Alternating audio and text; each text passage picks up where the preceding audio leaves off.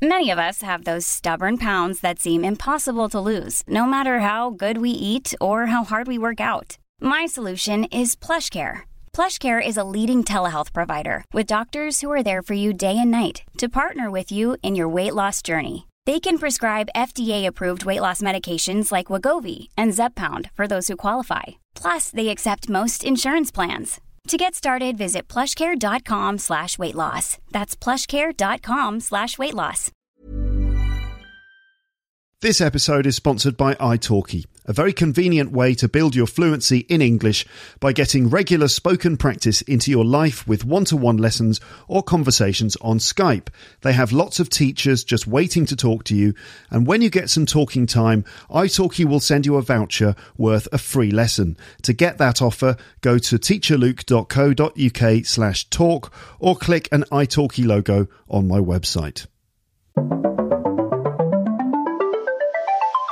You're listening to Luke's English Podcast. For more information, visit teacherluke.co.uk. Hello, you, and you, and you, and you, and everyone, and welcome back to the podcast. I'm recording this on a very windy Tuesday morning. A storm passed by over the last few days, wreaking havoc across the UK, and also here in France we've had some pretty strong winds and it's still very blustery out there. But here I am in the cosy confines of the Podcastle at LEP headquarters, a pre-lunch recording of this introduction today. I hope you're comfortable. Let's get started. So recently I was contacted by a listener called Inna with a suggestion for the podcast. The message went like this. Hi Luke, I'm Inna, one of your regular listeners as well as a premium subscriber. I'd like to thank you for your podcast, which is always helpful and always interesting. I'd like to talk to you about my teacher, Sherwood Fleming. Her blog is sherwoodfleming.com. She is teaching me how to communicate better in English as a foreign language. Her lessons changed my vision of what communication is and helped me to understand how to communicate better, not only with my foreign colleagues, but how to communicate better tout court, meaning sort of full stop, how to communicate full stop. Some of my colleagues had the chance to work with her and it was a kind of a revelation for all of them every single time. I strongly believe that this topic would be very useful to all of your listeners. So I got in touch with Sherwood and arranged a call for an interview. And that's what you're going to hear on the podcast today. So here's some intel on Sherwood Fleming from her website. So Sherwood's expertise is in improving the written and spoken communications of those who use English as a second language and work within intercultural business contexts. She's designed and led seminars for more than 25 years in both Canada and France, helping thousands of participants to communicate more effectively. Sherwood is the creator of the 5-step CLEAR method, which has established a new standard for expressing opinions interculturally. It forms the heart of her recent book, Dance of Opinions, Mastering Written and Spoken Communication for Intercultural Business Using English as a Second Language, an easy-to-learn and apply method for intermediate and advanced ESL business people, designed to improve how they express their opinions. Her motto is, "We build our futures together in the words we exchange today." Okay, so this conversation is all about intercultural communication. What are the issues and obstacles that we face when communicating with people from different cultures? How do our different approaches to communication influence the relationships that we build with people? What are the solutions to some of the problems that can arise when communicating across cultures? Sherwood talks about finding strategies to help you learn to dance to the same tune as the people you're talking to, and this involves things like the pragmatics of looking beyond the words that are being used towards the real intentions of communicative acts. There are some examples of people in business contexts and also how I sometimes struggle with intercultural communication in my everyday life in France. So our aim for this episode is to help you, the listeners, attain clarity about these issues that you may not even be fully aware of. And once you can see more clearly what these issues are, then you'll be ready to apply the proven solutions which Sherwood shares during this episode and in her other work, including her book, Dance of Opinion, available on Amazon. So let's now listen to Sherwood Fleming, and you can consider these questions. So what are the typical problems people experience when communicating across cultures? Can you find some examples? What are some of the reasons behind these problems, and what are some solutions that we can apply to those problematic situations? I'll chat with you again briefly at the end, and I'll be reading out some listener comments that I've received recently. But now, let's get started.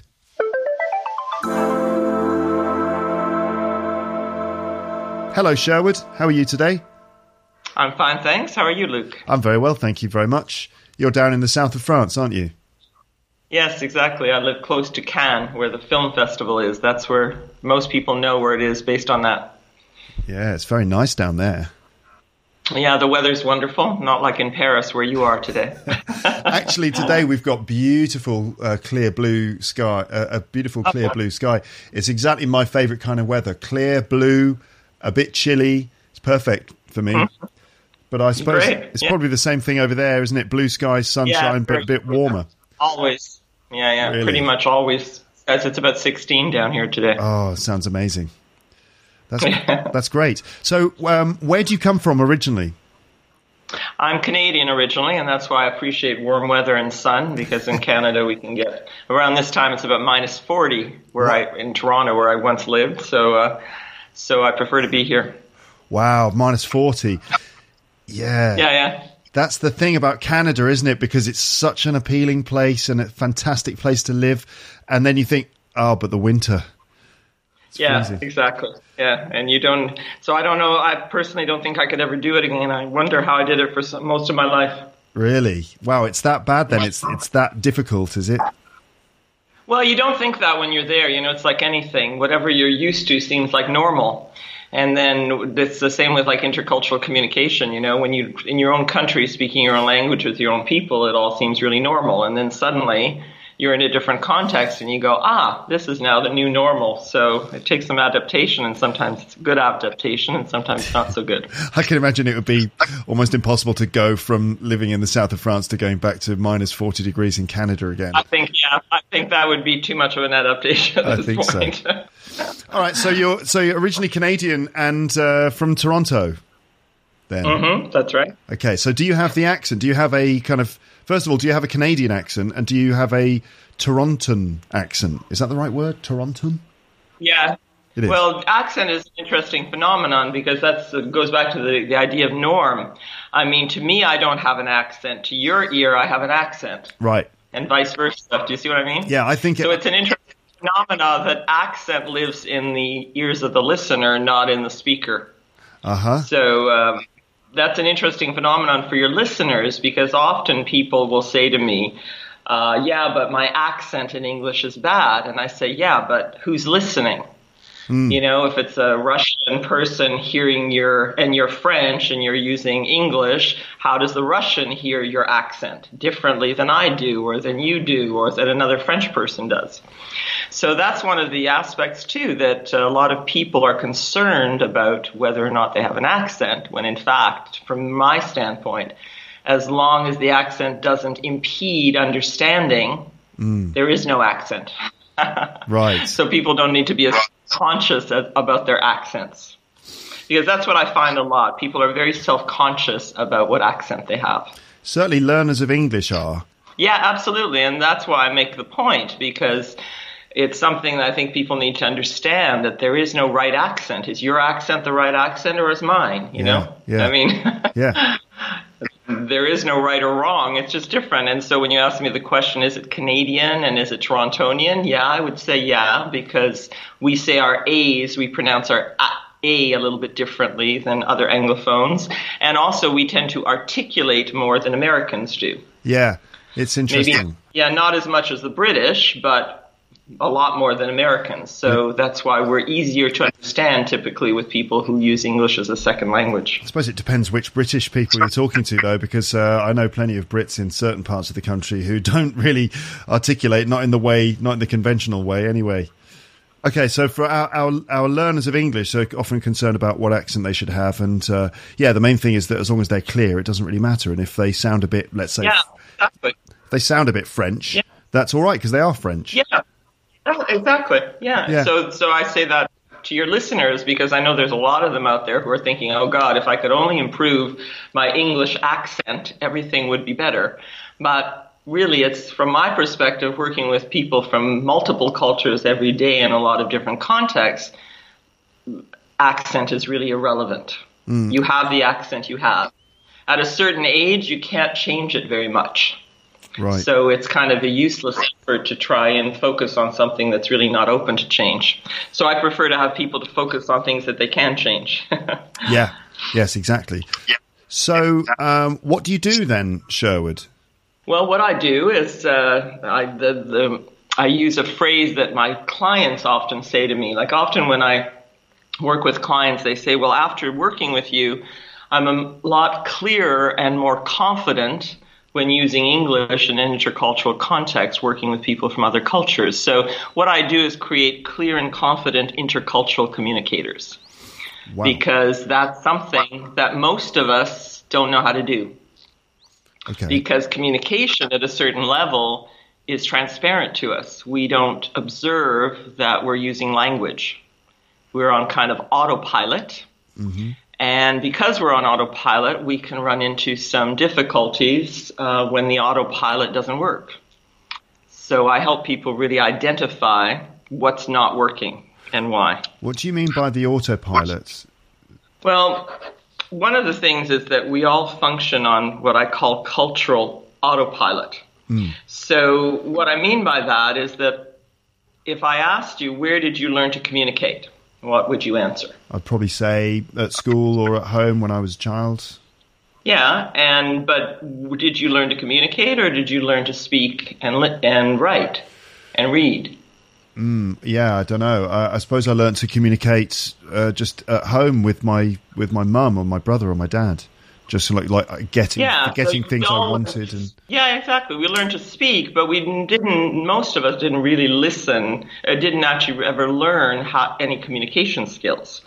So that's one of the first questions I always ask my clients, where did you learn to communicate? And their answer is always, well, yeah, I can speak and read and write, but really I never learned any communication skills. And when I say to them, well, where did you learn to communicate across cultures? Well, the same answer, nowhere. So you're living in Paris now. Where did somebody teach you to communicate with the French? No one. Nobody did. They tried to teach me at school, but they failed. Yeah. I mean, the language. Yeah, so you can use the language, but does that mean you really know how to communicate with the French? So to me, language skills and communication skills are quite distinct. And so what we all do is we function on autopilot in the sense that we have no skills in terms of communication or intercultural communication. So we're just communicating the way we learn to communicate in our own culture and in our own language. And we don't even know what that is. So it's something.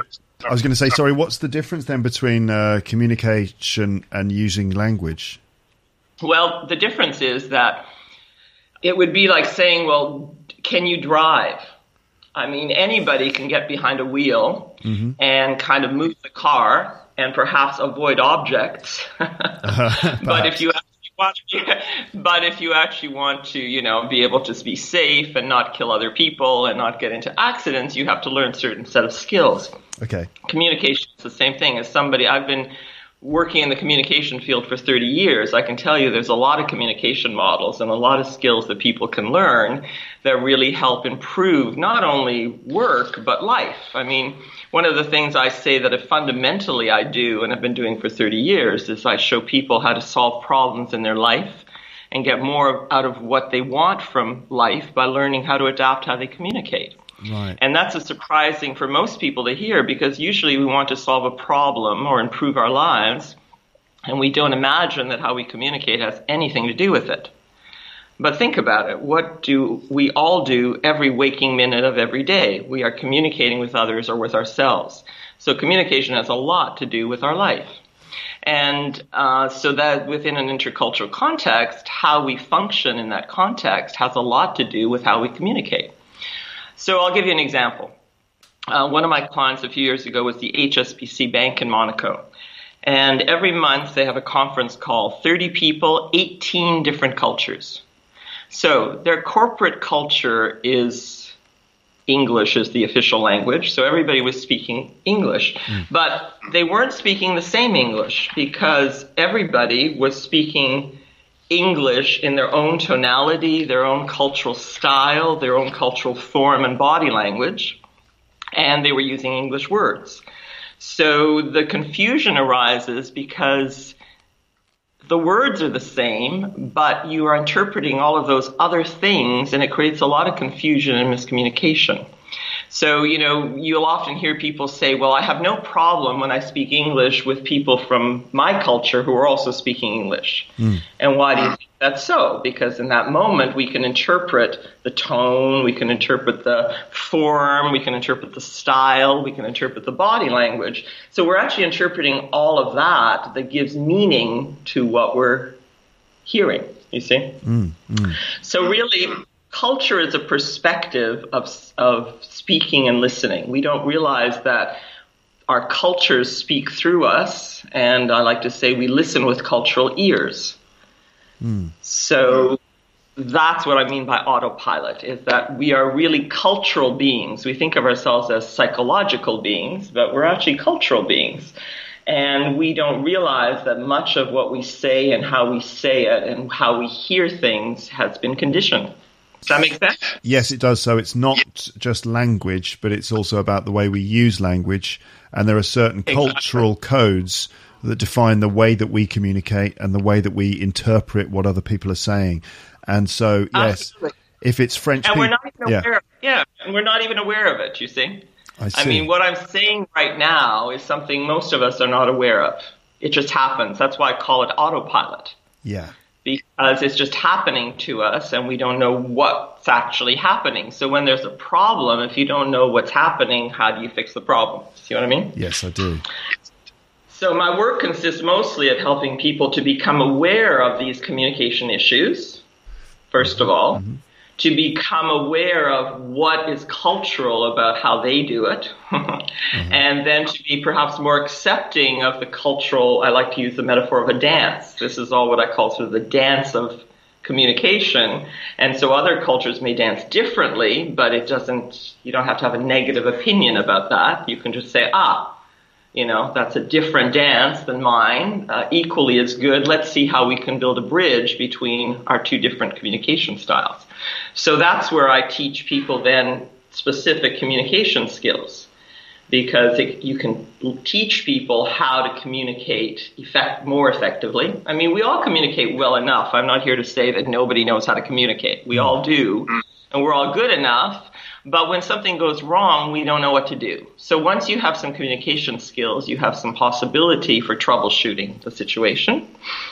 And also, once you understand what intercultural communication is and what the particular challenges of that are, then also you can be the person helping solve the problem, not creating more problems. Right, I see. Right. So what kind of problems can be caused by a lack of intercultural communication skills? A lot of it is actually emotional, strangely enough. Because, when we think of communication problems, we think of, somebody said something wrong and we're fixing how they said it and we're trying to get clear about what they said. But what happens a lot is that, when there's a misinterpretation, so when you're listening with cultural ears, and somebody says something to you and you think to yourself, well, that was rude, or that was, very insulting, or that's not the way to say that to me. They could have said it some other way, right? And you're saying all these things to yourself as you're listening. Immediately, you're emotionally triggered. And so there's a level of frustration and upset and misunderstanding that can happen in those moments where you yourself think it's the other person causing it. But in fact, what's happening is your cultural codes are being breached. So again, if you want a concrete example, I'll tell you about something very concretely. There was a Spanish guy that I was had as a client here in the south of France. I have a lot of clients in the technopole called Sophie Antipolis, where there are wide range of hundreds of companies, and the cultures range from 83 different countries. Wow. So that's quite surprising when you think about it, right? A real sort of intercultural milieu. And this particular client, who was in the IT field, came from Spain, and he had just arrived, and he'd been here for a few months, and he was saying that he really missed Spain because he said in Spain there's a real kind of connectedness that happens. People spend a lot of time together, they exchange and everything. And he was finding that, in this area of the world, he was feeling a little bit isolated, and he was working for an American manager. And he went to his American manager one day to discuss some problems he was having and wanted to have discussion. And he went to the guy's office, knocked on his door, and said, "Oh, can I have a discussion with you about some problems I'm encountering?" And the American said to me, "Oh, send me an email." Right? So there's a communication, right? Now, what's wrong with that communication? From the American standpoint, nothing. But from the listener's standpoint, this is a guy who immediately got frustrated and annoyed and basically said, "Well, I can't get along with my American manager." And that happened out of one sentence. Right? Send me an email. Send me an email. And, to some other culture, in some other context, that would have not been the wrong communication. And was the American guy being indifferent or mean? No, he was just being American. Somewhere in his culture and his way of being, that seemed more efficient. And maybe once the email had been sent, he might, set up a meeting with the guy or something. Sorry, what was the problem that the Spanish guy had with being told to send him emails? The point was, he felt, I prefaced it by saying that he's a guy who values connection. Right. So to him, his cultural value of connection. And if it had been, I don't know the Spanish context, but I could imagine that in a Spanish context, the manager would have stopped, they would have gone for a coffee, they would have sat down, discussed the situation, I don't know, I'm speculating. Yeah. I don't know what the Spanish stance is, but I'm telling you that in that kind of a concrete example, it's not what happened that's the problem, it's how the person interprets it. And once they get frustrated or annoyed or upset with a person from another culture, they shut down somewhere the communication. Yes. They're not as open to the communication. And if you're not open to a communication, how are you going to dance well together?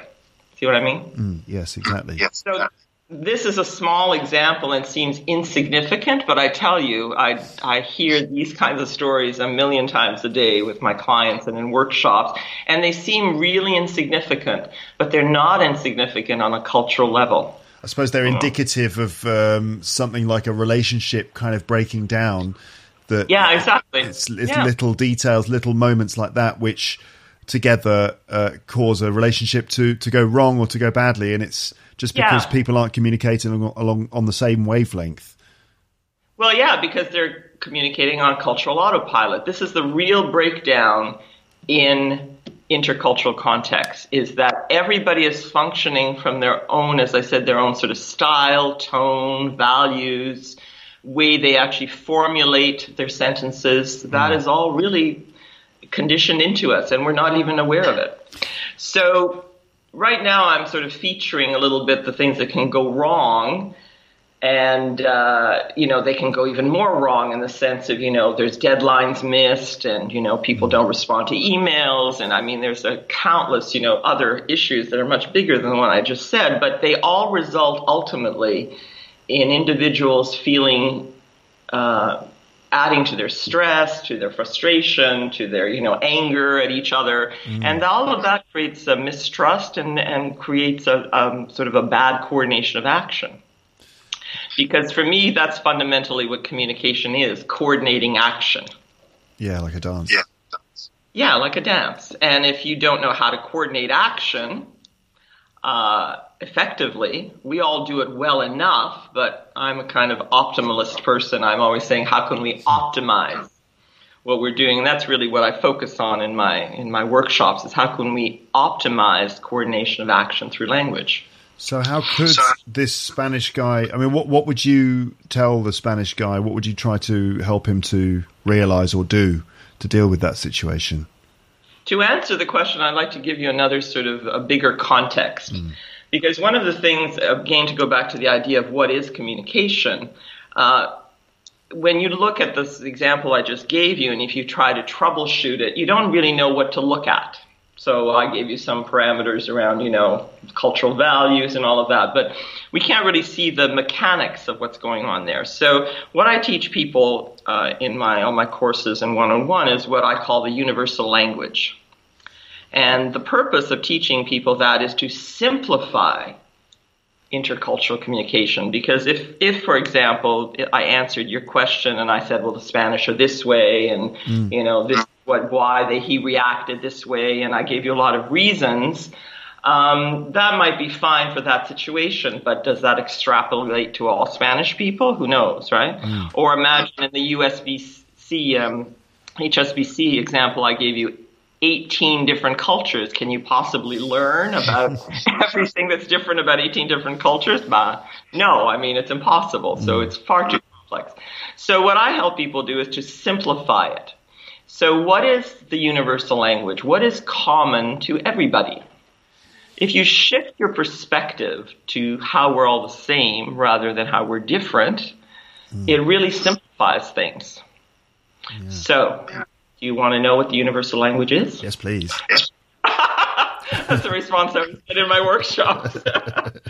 I pose that question and everybody's like suddenly listening to me. Nobody's distracted. Tell us what it is.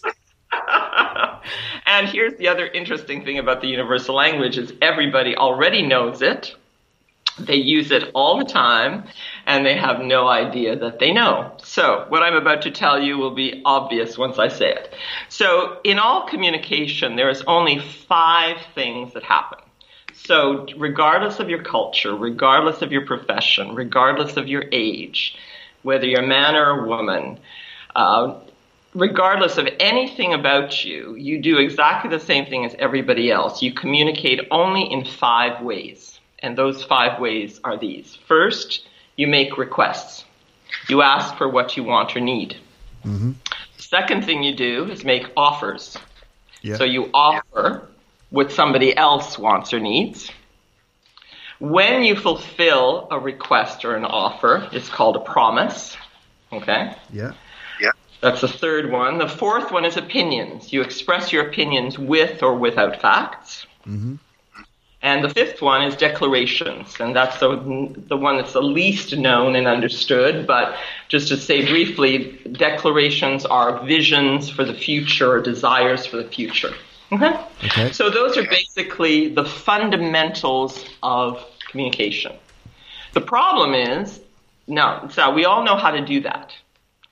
So even before, just to give you an example of how it's already wired into us, if you have children or you see children or, you remember what it was like when you were a child, even before language, when you wanted something, you grabbed it or you went for it or you moved toward it. That's a human impulse to go toward what we want.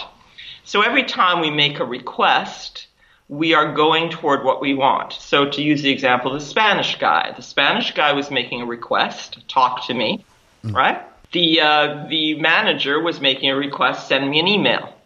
Yeah. So really all that was happening there is there were 2 requests. So what could have changed in the domain of a request?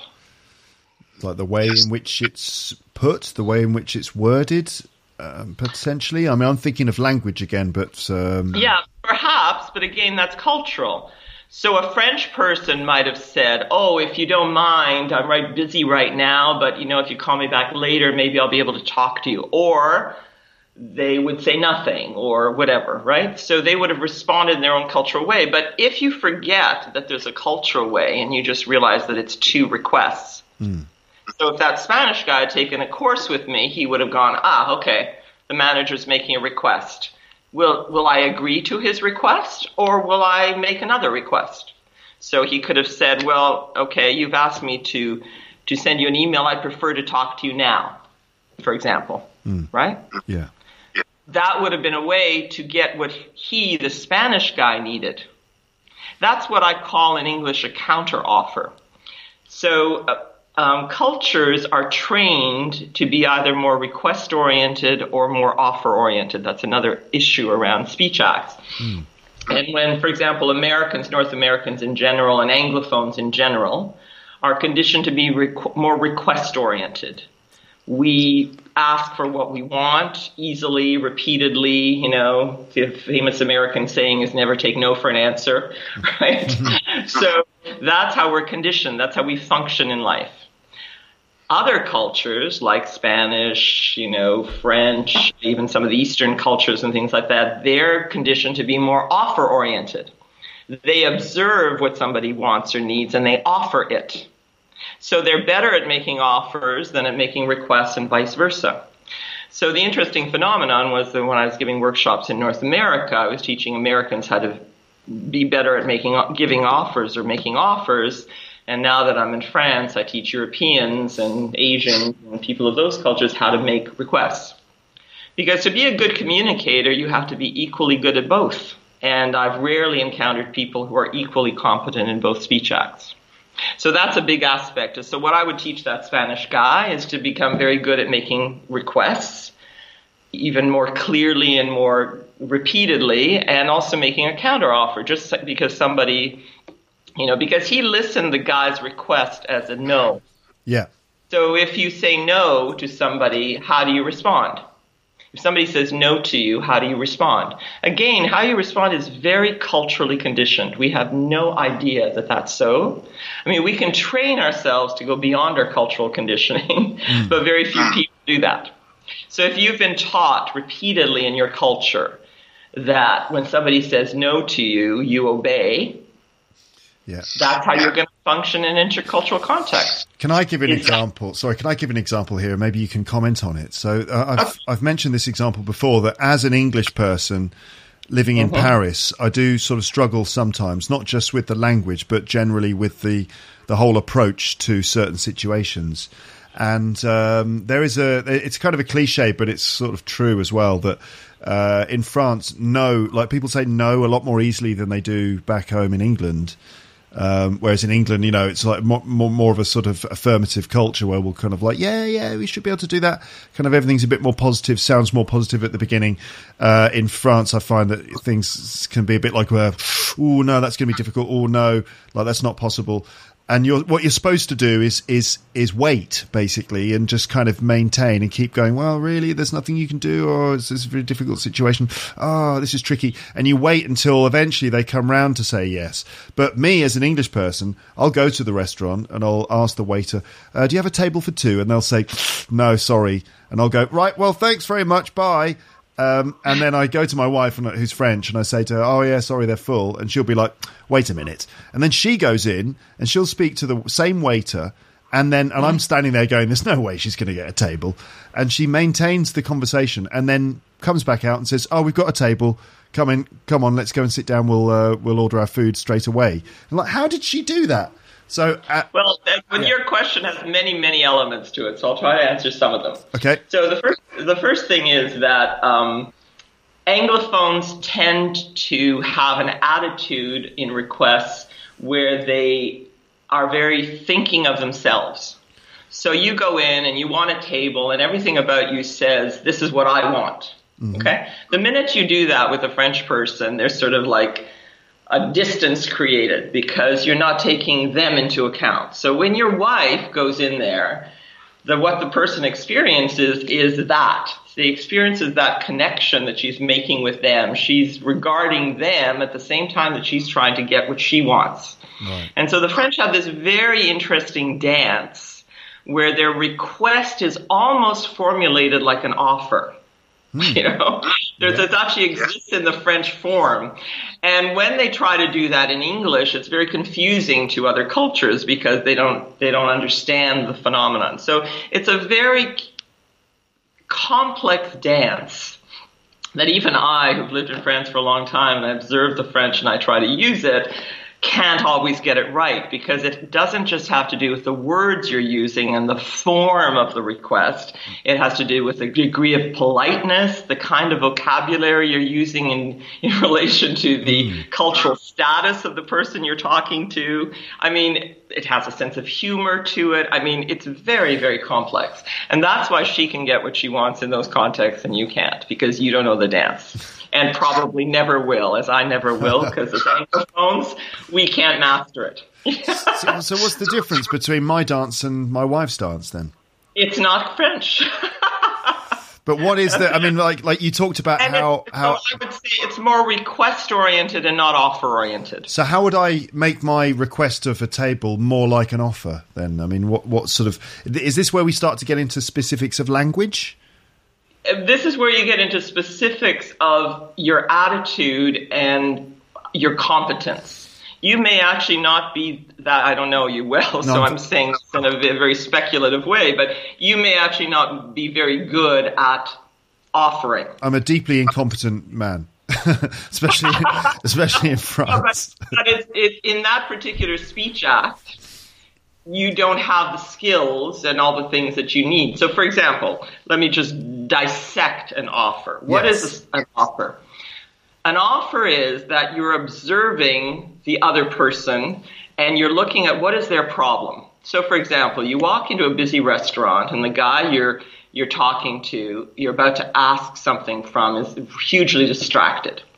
So you could say to them, "Oh, I see you're very busy. I can see that this is difficult for you. Is this a good time to, I'd like to find out if it's possible to get a table. Is this a good time for you?" Yeah. See the orientation? You walk in and say, "Hi, I want a table." Yeah. Do you see the difference? Yeah, totally. Yeah. Yeah. So it's not in what you say, it's in your attitude that is in a way cultural, because Anglophones and North Americans are really culturally conditioned to in a kind of me first attitude. Now, it doesn't mean that we can't be offer oriented and that we're not good with other people, but our basic way of functioning in life is me. Whereas the basic way of functioning for the French is other. For example, the French have a really negative opinion about people who are very request-oriented consistently.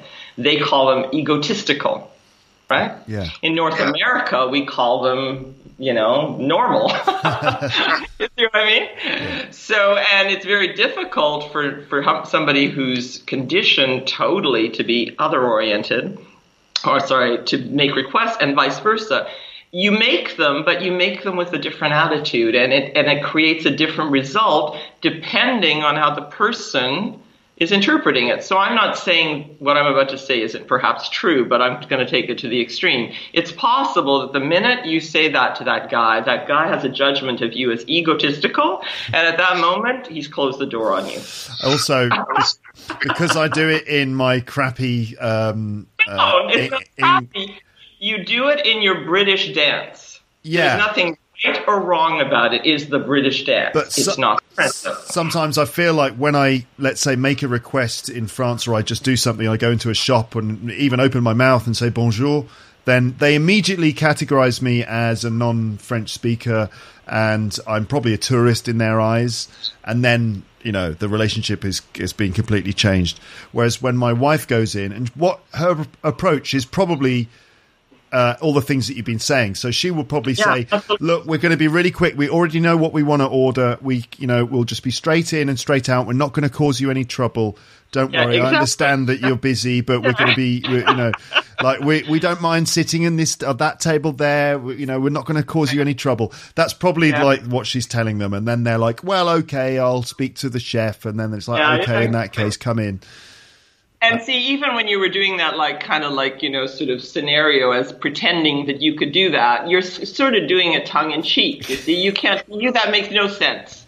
You do it, but somewhere you'd be mocking yourself and the other person for doing that. Maybe. Because it's not your culture. It's not your dance. Yeah. So, and the scenario you've just described, is exactly what people in intercultural context experience every day, not just with the French, but with the Germans and the Spanish and the Italians and the British and the Americans and the Canadians and the Algerians and blah, blah, blah, Chinese and Japanese, whatever. You see, so that, do you see how that one little thing that seems totally insignificant is actually sort of based in speech acts? So, for example, what's the solution to that? What I teach everybody in my intercultural context is to ignore everything about the request except the content. So ignore the tone, ignore the body language, ignore the form, identify the speech act. Oh, that person. So imagine the waiter or the guy, the maitre d' in the restaurant said, "Oh, he's British, so he's making a request in a British way." Okay, fine. I get that it's a request. It's not the way I'd make a request, but okay. You know what I mean? Yeah. That's what I teach people to do. I teach them to identify the speech act. Okay, that's a request, fine. That's a offer, fine. That's a promise, fine. It doesn't have to be right in my cultural standard. Yeah, yeah. Because to coordinate action, truly, all you need to do is identify the speech act. And in fact, even in our own cultures, if we learn to do that, we eliminate a lot of problems. Because mostly what we're reacting to when we're angry about a request, or we don't want to meet a request, or we don't want to offer, or we don't want to give our opinions, mostly we're doing that because somewhere we've interpreted the other person as being wrong. Right. And the minute you do that, you've closed communication. There's no way to have good communication between two people who consider each other wrong. You know what I mean? Do you have any more specific examples? Like, for example, what is the most sort of common issue that you notice in terms of people kind of lacking the intercultural communication skills? Well, again, it's just to recognize that because most people are reacting not to the speech act, but to the form and the content. Right. The form and the tone and the style. So what I teach people to do is to ignore all of that. But another example that I can give you more concretely, which maybe gives you more of a sense of style and it's a bit more complicated. Again, I'll use the French and American example. I don't know if the British are quite like this, but I can use the American and French examples. I know North Americans better than I know the British. Yeah. So, for example, expressing an opinion in English. How do you do that? Well, if you're American, there's a very particular sort of way that you do it. And usually what characterizes an American way of expressing an opinion is it's usually very brief, it's very direct. There's very few facts to ground the opinion. You know, if you're an expert in your field in business and you have an opinion, people pretty much say, okay, he or she knows what they're talking about, and they don't necessarily need facts. Now, if you look at how a French person expresses an opinion, it's totally different. And one of the interesting phenomenons in France is that because there's a national educational system, all the French have learned to communicate in the same way. And it's what they call in French the argumentation style. That doesn't really translate in English, but in English it's called argumentation. In English it would be called line of reasoning. So when you really look at how a French person expresses their opinion, they've all learned first to give you the context. So, for example, you ask a French person, so where did you go on holidays this year? And they start by the context. Well, normally every year we go to blah, blah, blah, but this year we decided to go la, la, la, la. So there's the context, the historical context. Then they give you the current context. And it wasn't that easy to get away this year because my son had this to do and that to do, and my husband had extra work and blah, blah. So that's the current context. And then they tell you, where they went. And they give you lots and lots and lots and lots of facts with lots of different tonalities. And the tonality tells you whether they liked it, didn't like it, it was okay, not so okay. The French are real masterful at tonality. What kind of tonalities do you mean? Well, it's very subtle, too. If you're not French, it's really hard to hear it sometimes. Because in just the way their tonality or their facial expression, they can tell you if they like or don't like something. But they don't explicitly say that. It's implicit in the tone. Okay. And it's part of what makes it difficult for other cultures to understand their opinions. So they've learned this style, and they communicate with this tonality and nuances, and they're not at all black and white. They're very shades of gray, whereas Anglophones tend to be very black and white. Mm-hmm. So when they're communicating with each other and exchanging opinions, often a French person, this is what practically every French person I've ever trained can relate to this comment. At some point when they're talking, some other culture will say to them, "What is your point?" And and the French are always baffled by that because they've just been giving you their point for like the last 20 minutes. Why haven't you heard it? It must be you who's not listening, right? Yeah. Because they don't realize that their communication is quite implicit. So when I work with the French, I teach them to be more explicit. And it's not easy to do because they've learned that style. And it takes some, practice and effort on their part to actually learn how to speak in a black and white way and to be explicit when they need to with other cultures. So that maybe answers your question about, specifically how style and form between cultures can create maybe not communication problems, but there's a lack of clarity in the communication. Okay. I would say that that's really, really for me, I mean, when I say I create clear and confident intercultural communicators, for me it's about clarity. I teach people how to be clear about what it is they want to communicate, and then how to structure it as simply as possible and as explicitly as possible so people from any culture at any level of English can understand it. Right, very good. Now, you've written a book. If my listeners want to know more, can you tell us about your book? It's an e-book, isn't it? Yes, it is. It's an e-book. It's called The Dance of Opinions. Yeah. And it really goes into how to... It features a lot of the things I've been talking about in the podcast, just to have an understanding of different aspects of intercultural communication. And but it's primarily focused on how to express opinions, because that's something that I find a lot of my clients want to know how to do. And it's a lot of people who use English as a second language. It's one of the things I hear all about. I hear often is that people say, well, I can't be as convincing in English as I am in my native language. And they think that's a vocabulary and grammar issue. But often it's a form issue. They don't know how to how to structure what they want to say. And it's also a lack of not being able to be clear about what they want to say. So something I teach people to do, and what I say about communication is clarity happens before you speak or write.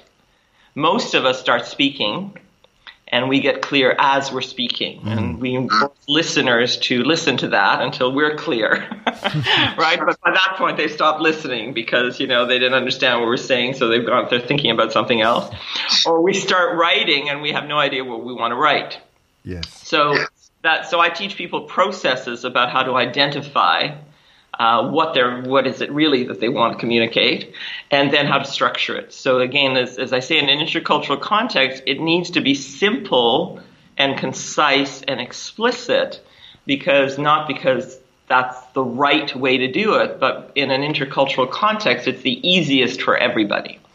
Because whether you're Russian or German or American or French using English, the simpler the English is, the better you will understand what the message is. That's very interesting, because I imagine a lot of people will assume that it's better if they're speaking English to speak in a sort of fairly complicated way with some high-level vocab and complicated long sentences. But when you get down to just doing business, sometimes that doesn't help. Absolutely. And I mean, sad to say, but Anglophones are the worst offenders of that. Uh-huh. We never dumb down our English in intercultural context, and we should. Right, yes, absolutely. I've often thought that we need to teach, let's say, English people or English native speakers how to speak English as a second language. Or at least we need to be aware that when we're in intercultural context, we need to, again, it forces us to change our habits, but we have to, be aware that we need to speak simpler. Yeah. And one of the best compliments I get sometimes from my clients who using English as a second language, they'll often come back to me and say, I have these Anglophone clients I work with or colleagues I work with, and now I realize what bad communicators they are. Yeah. Because before working with me, they thought it was their English skills, you see. Yes. But afterwards, so just because you speak a language well doesn't mean that you can communicate well. So once you learn communication, you can see that even native speakers, could learn a few things about how to improve their communication skills. It's very interesting. People are often sort of, what's the word for it, fascinated by the fact that they can understand everything I say and that they understand me really, really easily. But when it comes to talking to other native speakers of English, that they don't understand them as well. And I'm kind of often thinking, what am I doing? Am I speaking really slowly? I don't think so. I speak quite quickly. I think it must be that I've just got communication skills after being an English language teacher for nearly 20 years. And so that I've just learned how to think about the other person, try and talk in a way that they understand. So I'm just good at communicating. It's more that than just like the speed of my speech. Yeah. And you also articulate very well. So when one articulates words, people who are, not native English speakers can understand the words. I mean, I always tell people who are using English as a second language, don't worry about complex verb forms. Learn to speak and write in the three basic simple past, present, and future, and you simplify your life because you don't. Complex verb forms are lovely and great when you're doing literature or something like that. In day-to-day coordination of action are really not that useful.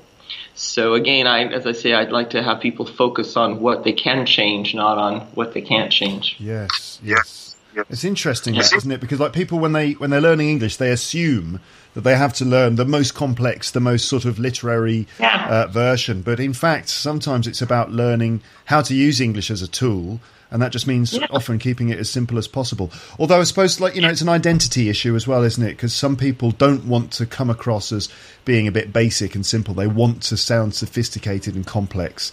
So that's also cultural, you see. Yeah. So that's not something Americans care about, or North Americans in general, whereas maybe British people care about that. The French care about that a lot. Yes. And when the French say to me, my English is awful, I say, no, it's not awful. It's actually pretty good. But to their ear, it's not sophisticated enough. It's not complex enough. Yeah.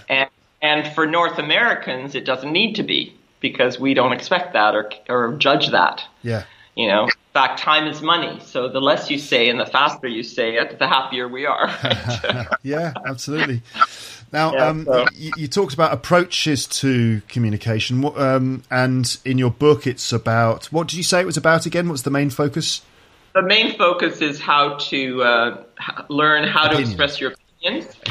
There's expressing opinions, and I have a 5-step structure that I teach people how to use that can be utilized for doing presentations, in meetings, even writing emails or reports.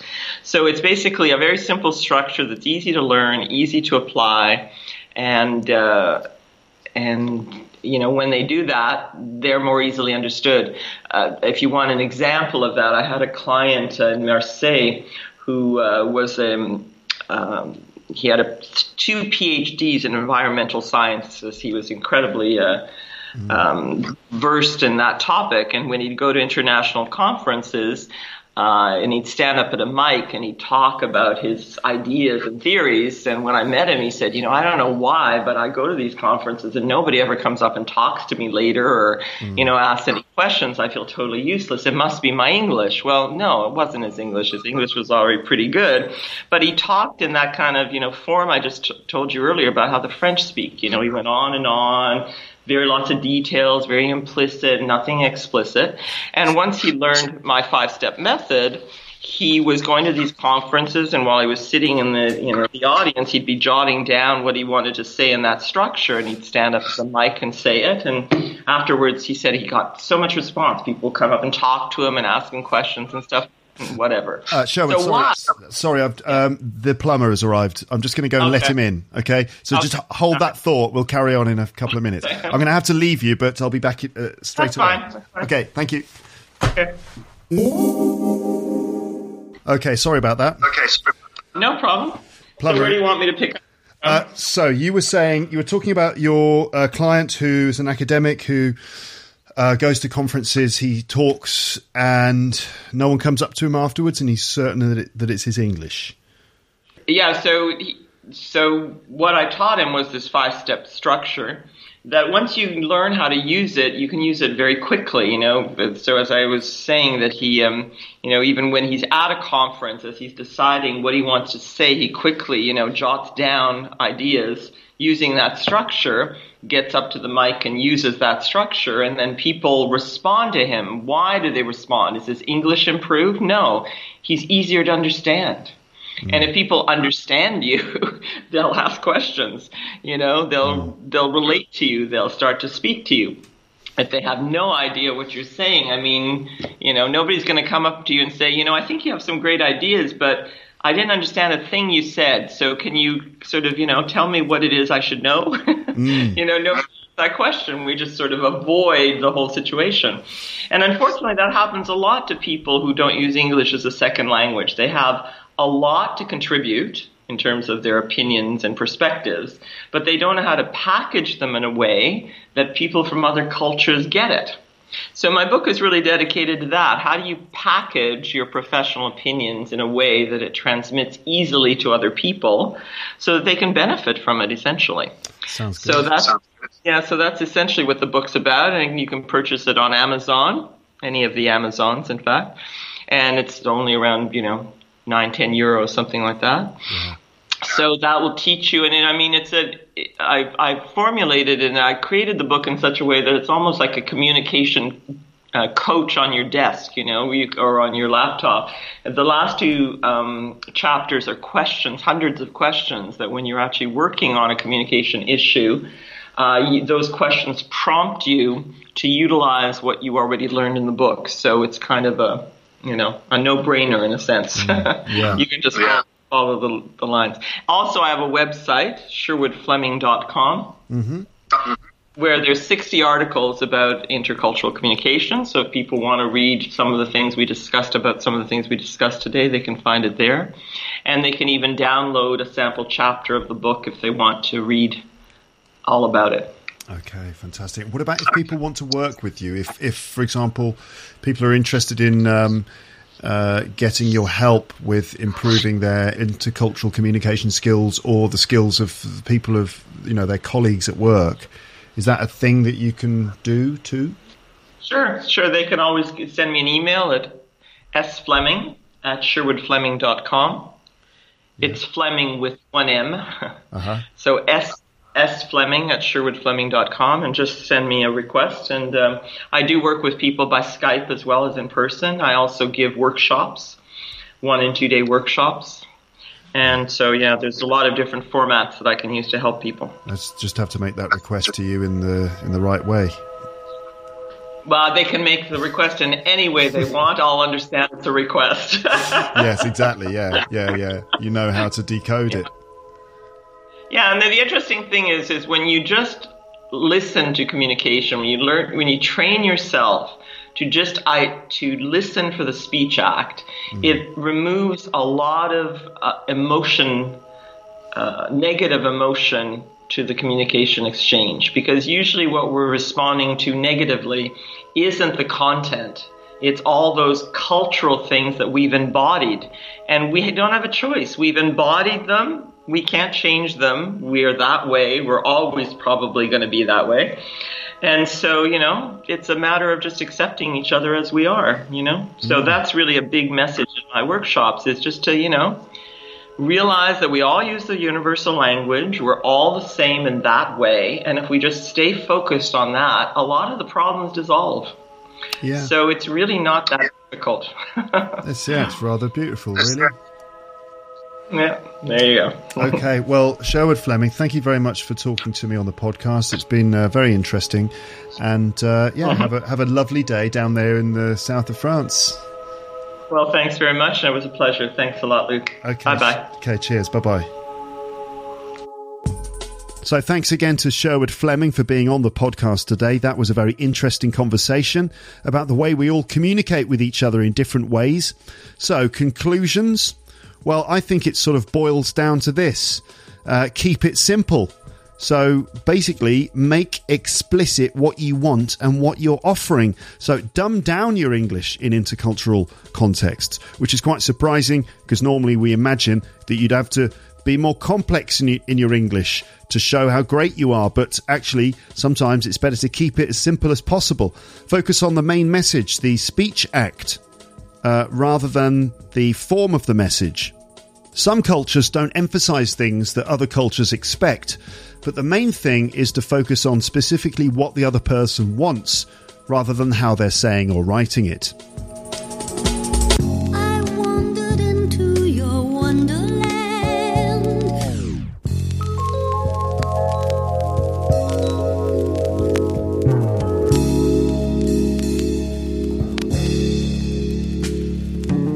So thanks for all your recent comments and emails and stuff. It's great to hear from you. And so here, in fact, are some choice comments from the last few episodes. So here's a comment from Tatiana, and this is 18 hours ago from the moment I'm recording this. And she wrote this: Luke, I've just binged all 3 episodes with quintessentially British things, and I must say that they're brilliant. You're so blessed to have such an interesting and intellectual family of yours. All the 3 episodes are completely different and amazing to listen to. It's like I've looked at Britain that I've never known before. So hats off to you and your beautiful kin. And kin means family. That's very nice. Thank you, Tatiana. I've had various comments and messages about episodes with members of my family. I was talking about doing something like Mum's Book Club, and I had various people writing to me about episodes with my mum. And by the way, listeners, lots of people were writing mum, M-O-M, and that's the American version. And in the UK, in British English, it's M-U-M. So when you're writing M-O-M, it's like mom, like the American mom. But in British English, it's mum, which is M-U-M. So there have been numerous requests for episodes of Jill's Book Club, as it might be called, or Jill's Culture Club or something. So we're looking at doing episodes of that sometimes. There's also a Rick Thompson report on the way soon. I've had messages thanking me for the recent episode about IELTS with Keith O'Hare, and have asked for more, so I might do something in the near future. Here's a comment from Uswa, and this is actually 4 hours ago. Hi Luke, I'm Uswa from Indonesia. I've been thinking about giving a comment in each episode, particularly every time Amber and Paul are on the podcast. However, I always feel unsure until today I heard the fact that there are fewer comments and responses from your listeners. So here I am now. I want you to know that I'm a faithful listener. I get every joke you make, including Russian jokes and the Lion King. Lol. I laugh out loud when the 3 of you are laughing. I'm an English teacher, basically, but I spend most of my time sewing. So, actually, I'm a tailor, but not Paul Taylor. Lol. By the way, listeners, sewing, that's when you've got like a needle and a thread and you're sewing. So it could be like making clothes, and a tailor is someone who makes clothes. So, yes, so he's this.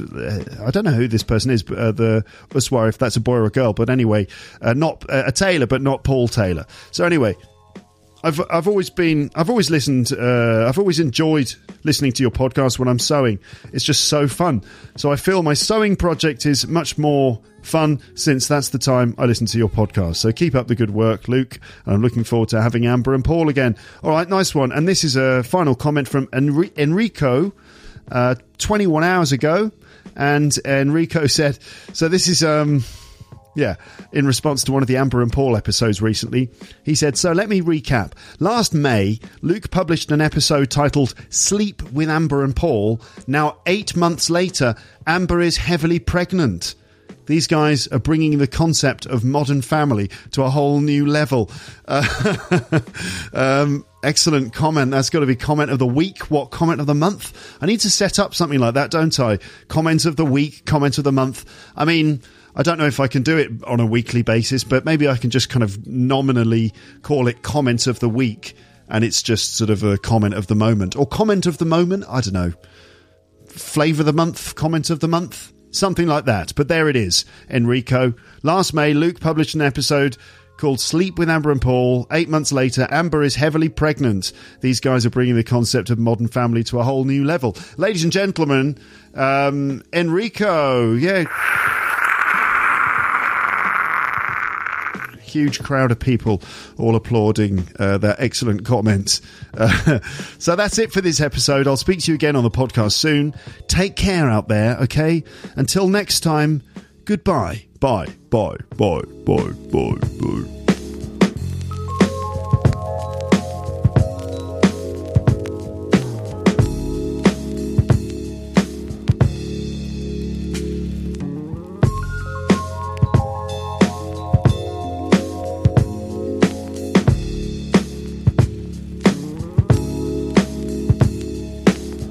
I wandered into your wonderland.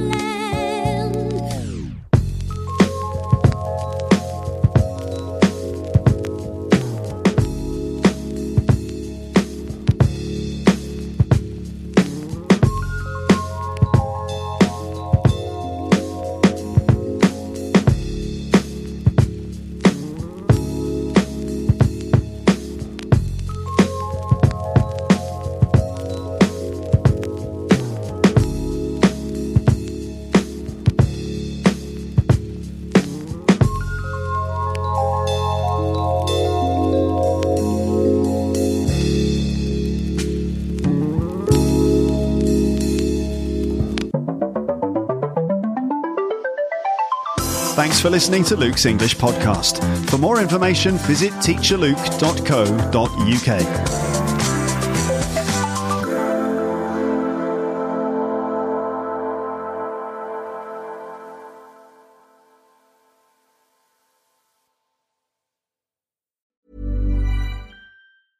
Cool fact, a crocodile can't stick out its tongue. Also, you can get health insurance for a month or just under a year in some states. United Healthcare short-term insurance plans, underwritten by Golden Rule Insurance Company, offer flexible, budget-friendly coverage for you. Learn more at uh1.com. If you enjoyed this episode of Luke's English Podcast, consider signing up for Luke's English Podcast Premium. You'll get regular premium episodes with stories, vocabulary, grammar and pronunciation teaching from me and the usual moments of humour and fun. Plus, with your subscription, you will be directly supporting my work and making this whole podcast project possible. For more information about Luke's English Podcast Premium, go to teacherluke.co.uk/premium info.